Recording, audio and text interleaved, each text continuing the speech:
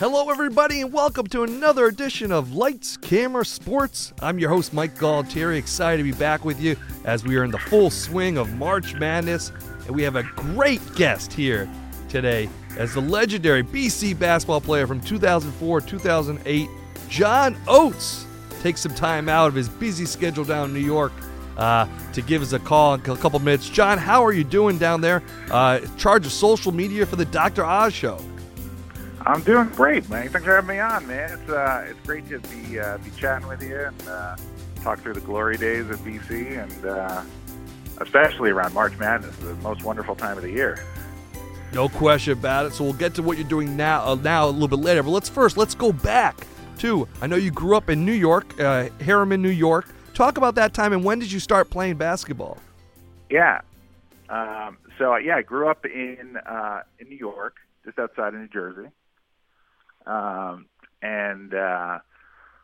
Grew up playing basketball in both up there in upstate New York and in New York City. I played for Riverside Church for AAU, which was a big AAU basketball program. A lot of pro guys played there, and it was started by Ernie Lorch, who's like a New York City basketball legend.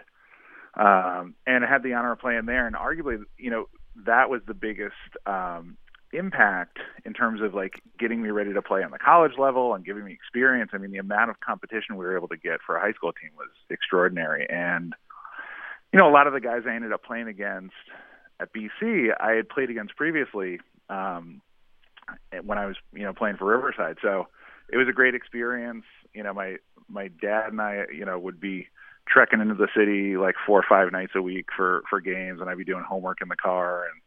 But it was a good experience. It was hectic, but it was a lot of fun, and I think a lot of guys have similar feelings of those AAU days.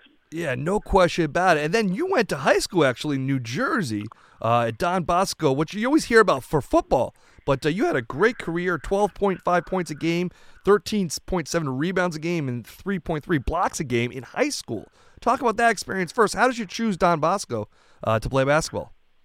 Well, it's one of those things that, I was really lucky to be able to go to a place like Don Bosco for high school. Growing up in Harriman, the main options for high school up there was Burke Catholic, which is a really good Catholic school, or Munner Woodbury, which is the public school, and they have a great basketball program too. But my parents, they both went to Catholic high school.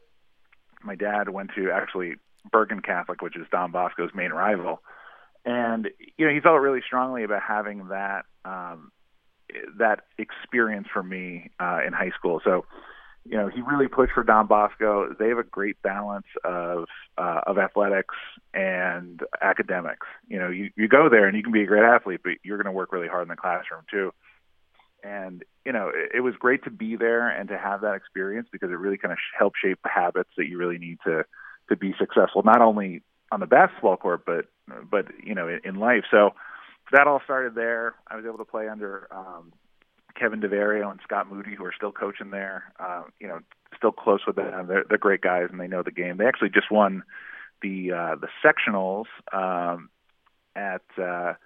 for their section. They won yesterday, I think, was the game. So congrats to Don Bosco for winning that. Yeah, but congrats. I mean, it was great. Yeah, it was great playing there. We had a good experience. We won a couple of county championships when I was there, and it was just good getting that well-rounded experience. Going into BC, and it was a different style of play, Don Bosco, versus like playing in the city in AAU. Like AAU is like a much more like fast-paced freestyle type of play, whereas Don Bosco and that parochial league was like much more structured, playbook type of stuff. So it gave me a good like versatility of experience going into BC. And talk about your recruitment to BC from Don Bosco. When did it come evolve? I remember you were a late signee in August of after your senior year, correct? Yeah. Just goes into that process. Yeah, the latest signee. I think Jared had a similar experience. But I was going to do a post-grad year. So I was slated to go to Blair Academy, where Charlie Villanueva and Luol Deng and guys like that had played prep school ball. Because I had a few good offers, but especially with big dudes, they can mature later than their shorter counterparts, and it kind of took me a while to kind of find my game and really kind of grow into my body. I mean, I was 6'8" when I was 14 years old, and I literally couldn't walk and chew gum. I was completely uncoordinated. It took me a while to really have my body catch up to what I was trying to do. But it was a hard decision. I talked to my dad, my coaches, John Talamo, Father John, who was the principal at Bosco those days. We talked about whether or not I should have taken a mid D1 offer, or kind of rolled the dice and got an extra summer of playing AAU ball and going on to Blair for a year. And we decided to do the latter. It gave me an extra summer. I played with a team called the New Jersey Demons, and we went out to all the big tournaments, and that was really the intersection of what I was trying to do, all this time, and what my body was able to do. And I had a really good tournament, got a bunch of offers from that. And I was recruited by Coach Cohen, who's at Northeastern now, and Ed Cooley, who's at Providence. And, they approached me and they were like, listen, we want you for the fall. And this is August 1st.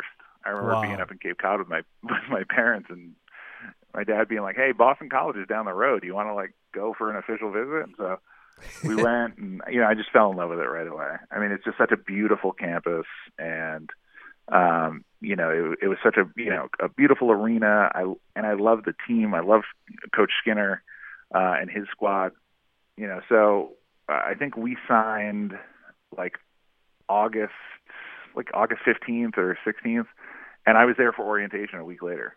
Wow, that's about lays and goes. And that's interesting. You probably played your best high school basketball this summer after your senior year. Would you agree with that, with the AAU circuit? Yeah, 100%. I mean, I always break Coach DeVarion's chops a little bit, because I started for 1 year in high school, because there were guys that were they were better than me. They were they matured faster.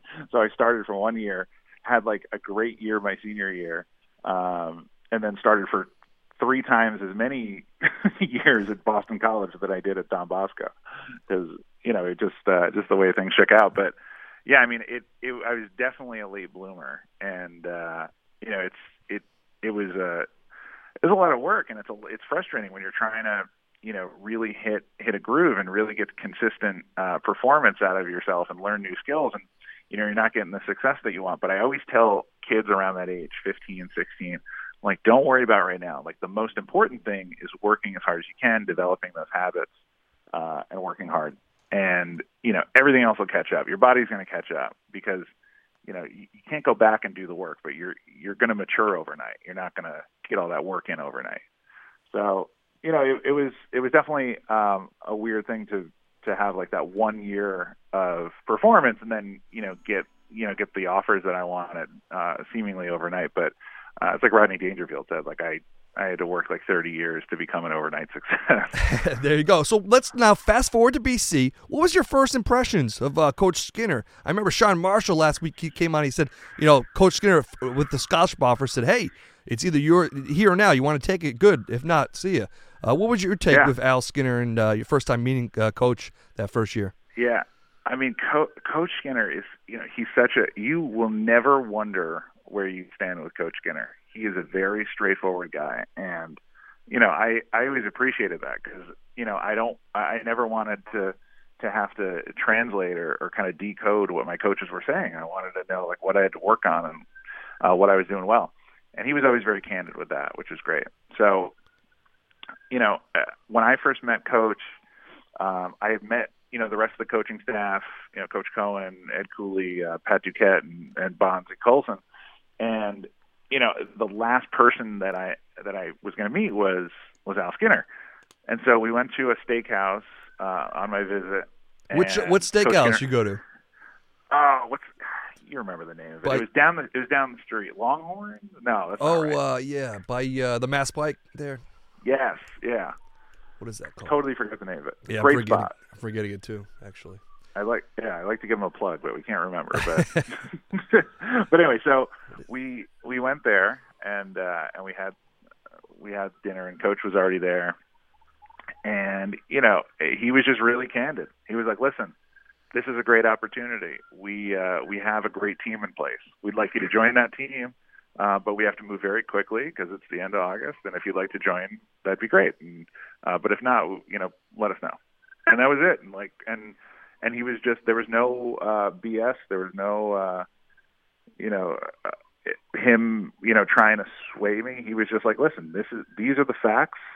If you want in, let us know. If not, that's cool too." But I mean, that was really appealing, and I was sold right away. I mean, I was trying to play it close to the vest and not seem too overeager, but I mean, I was like, after the first visit with my dad, I remember getting in the car and I was just like, "I love this place. I want to go here." And he's like, "All right, relax. Let's play it cool here." That's funny. So then the season starts. Talk about practice. That's when I first met you too, that freshman year, getting involved. But talk about that October, and then that freshman year, the team starts 20-0. So you go from in July not being part of a program to by November, December, reeling off all these wins one after another that first year. Yeah, I mean, and I take full credit for all those wins. It was all me.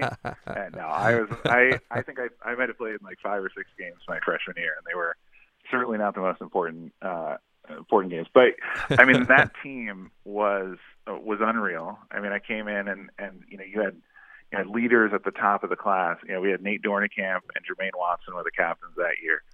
Two just they did it right. They understood how to work hard. What was required, how to play within Skinner's system, and run the flex to perfection. And I mean, I remember watching tape with Coach Cohen, and I was still adjusting to that style of play and the speed of the game, which is just really jarring when you come from playing even really high level high school basketball and you are in your first college game or first college practice. Like, it's like the game is on fast forward. It's hard to keep up. And I remember meeting with Cohen and him being like, "Watch Nate. Just do everything that Nate does." Nate Dornekamp, he does it perfectly. He works hard. Like, this is what you got to do. And, so that really kind of trickled down to everybody else. And like, you had, like Craig Smith, you had Lewis Hinnon, Sean Marshall, Jared Dudley. I mean, just a really stacked squad. Steve Haley. And then, so for the young guys, my year is Akita McLean, Sean Williams, and Gordon Watt. For those young guys to learn from those guys was incredibly beneficial because, they did it so well, and they were intense leaders. They set a great example, and they expected everyone to follow that to a T. So it took me and I think some of the other young guys as well, a while to really get to that level of commitment and hard work, because it's jarring. Like I said, you come from, a high school game to now this is basically your job. Like, you wake up and everything you do throughout the day is geared towards like being successful on the basketball court and keeping your grades up. And like, that's it. And it goes from being a sport that you play to being a lifestyle. And if we didn't have those guys to learn from, I don't know if we would have had the residual success in the years after that. Did you have a big-time welcome to college moment? I know Sean Marshall said his freshman year against St. Joe's when he went against Jameer Nelson was his. Was there a moment that you had freshman year and you were like, "Wow, this is not New Jersey anymore"? Oh, yeah. I remember so that was the last year that we were in the Big East. In Boston College, I mean, all growing up, Boston College was one of those hard-nosed teams that played in one of the most physical conferences in the country. So,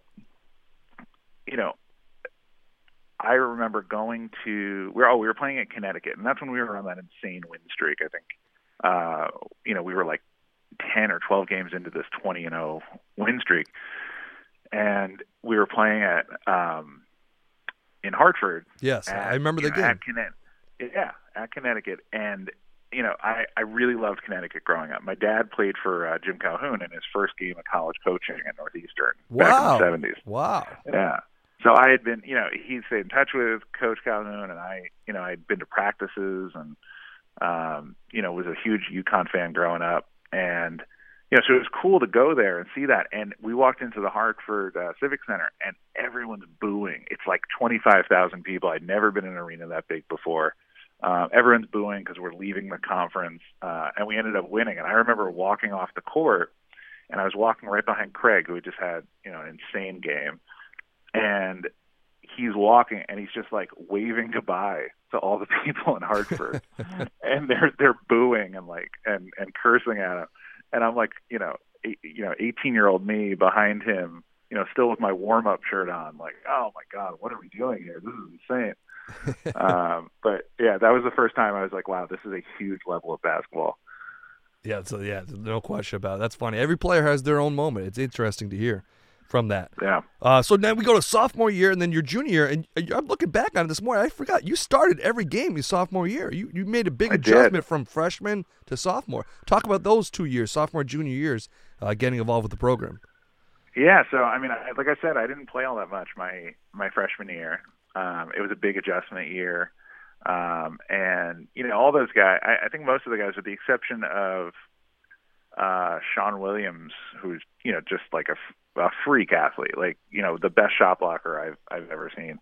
I think everybody else kind of like used that year as an adjustment year. Akita and Gordon, and certainly myself. They were I think a little bit ahead of me, because I think that they had they knew they were going there for a while. I think that they had that adjustment period, and I was kind of thrown into the mix, so I was playing a little bit of catch up. Sophomore year comes along, and Nate graduates. Huge hole in the 5 spot. You take a 7-foot, rock solid Canadian dude out of the block, you're going to have a big hole there that you need to fill. So, there was a big conversation before the season that, there's an opportunity for somebody to step up and to be part of it. Sean Williams was kind of the guy that we thought was going to be in there. He had some issues. So, I was able to work really hard over that summer and just really committed to, getting as good as possible and making sure that I was in the best shape possible and to take advantage of what could be a really great opportunity. We went into practice sophomore year, and, that was still like front of mind, and I, really had, kind of tunnel vision to obviously get the starting spot, but to get into the rotation in a meaningful way. I remember Coach Skinner pulling me aside and before our first game and letting me know that he was going to start me at the 5. And it was one of the greater experiences of my college basketball career, because it was that one crystallizing moment where, all that work leading up to it has paid off. Where you're like, man, this is what I've been working for. I achieved this goal. And that was an important kind of lesson, because it really kind of framed how I looked at stuff moving forward. I was like, you know what, this is a monumental goal, but I'm going to work really hard, and I can do it if I just need to outwork the problem. So it was just really cool to be able to achieve that and to really get that nod from him, because he was, I knew who he had in that role previously. So yeah, being able to start sophomore year after not contributing freshman year was incredible. And that was just such a great team. I mean, we really caught fire that year as well. And you look at that squad. I mean, you had Lewis Hennant, you had Tyrese, Sean Marshall, Jared Dudley, Craig Smith, you had Akita McLean, Sean Williams, Steve Haley. I mean, it was just unbelievable. It was a very well-balanced team. And Skinner was just very clear with all of his guys that, if you play your role and you do what you're supposed to do every night, you're going to be one of his guys, and not everyone's going to go out there and drop 30 every game. And he was big on you go out there and you need to contribute in the way that you need to contribute. And, it was just it was a great team. Everybody was comfortable, going out there. And if, Jared went off and scored 30, other guys, including myself, were happy to go out there and, grab rebounds and play good defense and take a charge. because like that's what took for the team to be successful. So having that like, you know, clear mentality across the board, like every single person subscribing to the same manner of thinking, is what really made it successful. And I think that's important. I think that, you know, if a team doesn't have that, regardless of how much talent you have, like, you're not going to be successful. Yeah, well, no question about it, John. We're down to about 5 minutes here, but obviously that year, great year, March Madness, you think about it this time of year, went all the way to play against Villanova, a tough loss there, but then your junior year, you emerge as well. And talk about that stretch where you had a pretty good stretch. Obviously, start off 5-0 in the ACC that junior year, and then went all the way, I believe, to round of 32 against Georgetown. Just talk about that ending and transition to your senior year. Yeah, I mean, that was brutal. I mean, we went out, we had a good win against Texas Tech. I guess play against Bobby Knight, which is super cool. And then, you know, we played against Georgetown, and just they were an insane team. I remember we were going through scout the night before, and we were like, all right, you know, Oates, you're guarding Roy Hibbert. Like, oh my God, man, the guy's he's a refrigerator. He's like 7'4", like, or 7'2", like, you know, 300 pounds, and you know, just an imposing team. Is that how it felt during the game too, guarding him? Was it could you tell he was going to be in the NBA when you played him? Oh yeah, of course, without a doubt. I mean, there's not too many guys that are that tall, that strong, and have the touch that he has. And, you know, it was just clear off the bat. And then, you know, they also had Patrick Ewing Jr. at the 4. I'd played against him, you know, growing up. You know, he was an imposing presence. Like, the whole team was great. So, you know, it was a tough loss, but we certainly had our work cut out for us with that game. And John, just taking a big look at your time at BC, what was your favorite moment playing there, and what did you like to do outside of basketball as well? Your time, those 4 years. You know, I think the most exciting, the best moment basketball wise was the NCAA tournament. I think my sophomore year. You know, that team was really into it. We shaved our heads for the tournament, which made you know, all the black dudes on the team look great. All like me and like Tyler Neville and Ted Dunlap, like we just didn't look good at all. We looked scary. You know, and but I mean, you know, everybody was really into it. To go that far and to play at that level in the Sweet 16. Obviously, we would have loved to have gone further, but that was just a tremendous experience, and it was cool going through it together. You know, you got all these guys that are working towards a common goal. You know, it makes you really appreciate your relationship with those guys, and you know, and to do it together was a really special thing with the coaches too. I mean, you know, we were one big family, which is great. So to be able to succeed on that level with people you feel so close to was really special. And what did you like to do outside of basketball on campus? Your favorite bar to go to? Favorite club? Mike, what was your favorite? I can't talk about that. I'm married now, and I can't talk about it. My wife's gonna kill it. No. Well, your wife's a BC alum too, so she is. No, my wife is a beautiful, amazing BC alum named Lisa, and I was lucky to snag a good one. But yeah, it was just you know, when you're playing at that level, like there's not a copious amount of downtime. So, you know, and I'll probably come across as lame, but like the best times to me when I look back in college and like I'm like, man, I really miss that, was just like the off time with all our teammates. I mean, Tyler Roach and I used to like sit around our room and like play Mario Kart and talk about it like we were like doing the coolest thing ever. We're like, oh, those were relaxing times. Like, but yeah, just being it's kind of there's no one thing, but it's really the whole experience. It's like that, you know, being you know, a basketball player at Boston College in those years was a really special experience because you had such a cool mix of like just a tremendous college experience, but also like you know, an incredible basketball experience. So it was a special time, and you know, I was really, really blessed and lucky to have been part of it. Talk about that's a good segue. How are you adjusting now to your post-playing career and now evolve? Talk to us what you do now with the Dr. Oz Show. Yeah, so I'm an old working stiff now, and yeah, I played a couple of years professionally overseas after I graduated, and in the States and some of the like played for a couple of ABA teams and stuff like that. And it was a great experience. My body was falling apart, and I was kind of ready to move on. So I got into digital marketing and branding, and I started working for VaynerMedia for a guy named Gary Vaynerchuk, which I'm sure some of your listeners know. He's a great author, speaker, entrepreneur. And he kind of taught all of us the value of social media strategy and how it impacts a brand and an individual, and how important that, connection to your fans can be. So started working there. I was able to work on some of the biggest brands in the world, contributing to and leading their social media strategy. And then around 2012, I left VaynerMedia, and I came over to the Dr. Oz show to lead the social media strategy for the show. And that's where I am here. I actually just got out of a meeting with Dr. Oz, and he's a great boss and a former athlete as well. He was a water polo player and football player at Harvard.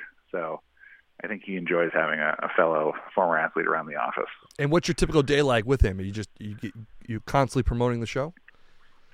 Yeah, well, it's a little bit of both. We want to make sure that we're promoting the show, but I mean, Dr. Oz is more than just one thing. So we want to make sure that we're also promoting, the content on the website, his take on various things, just as a doctor, our partners and sister organizations, things like that.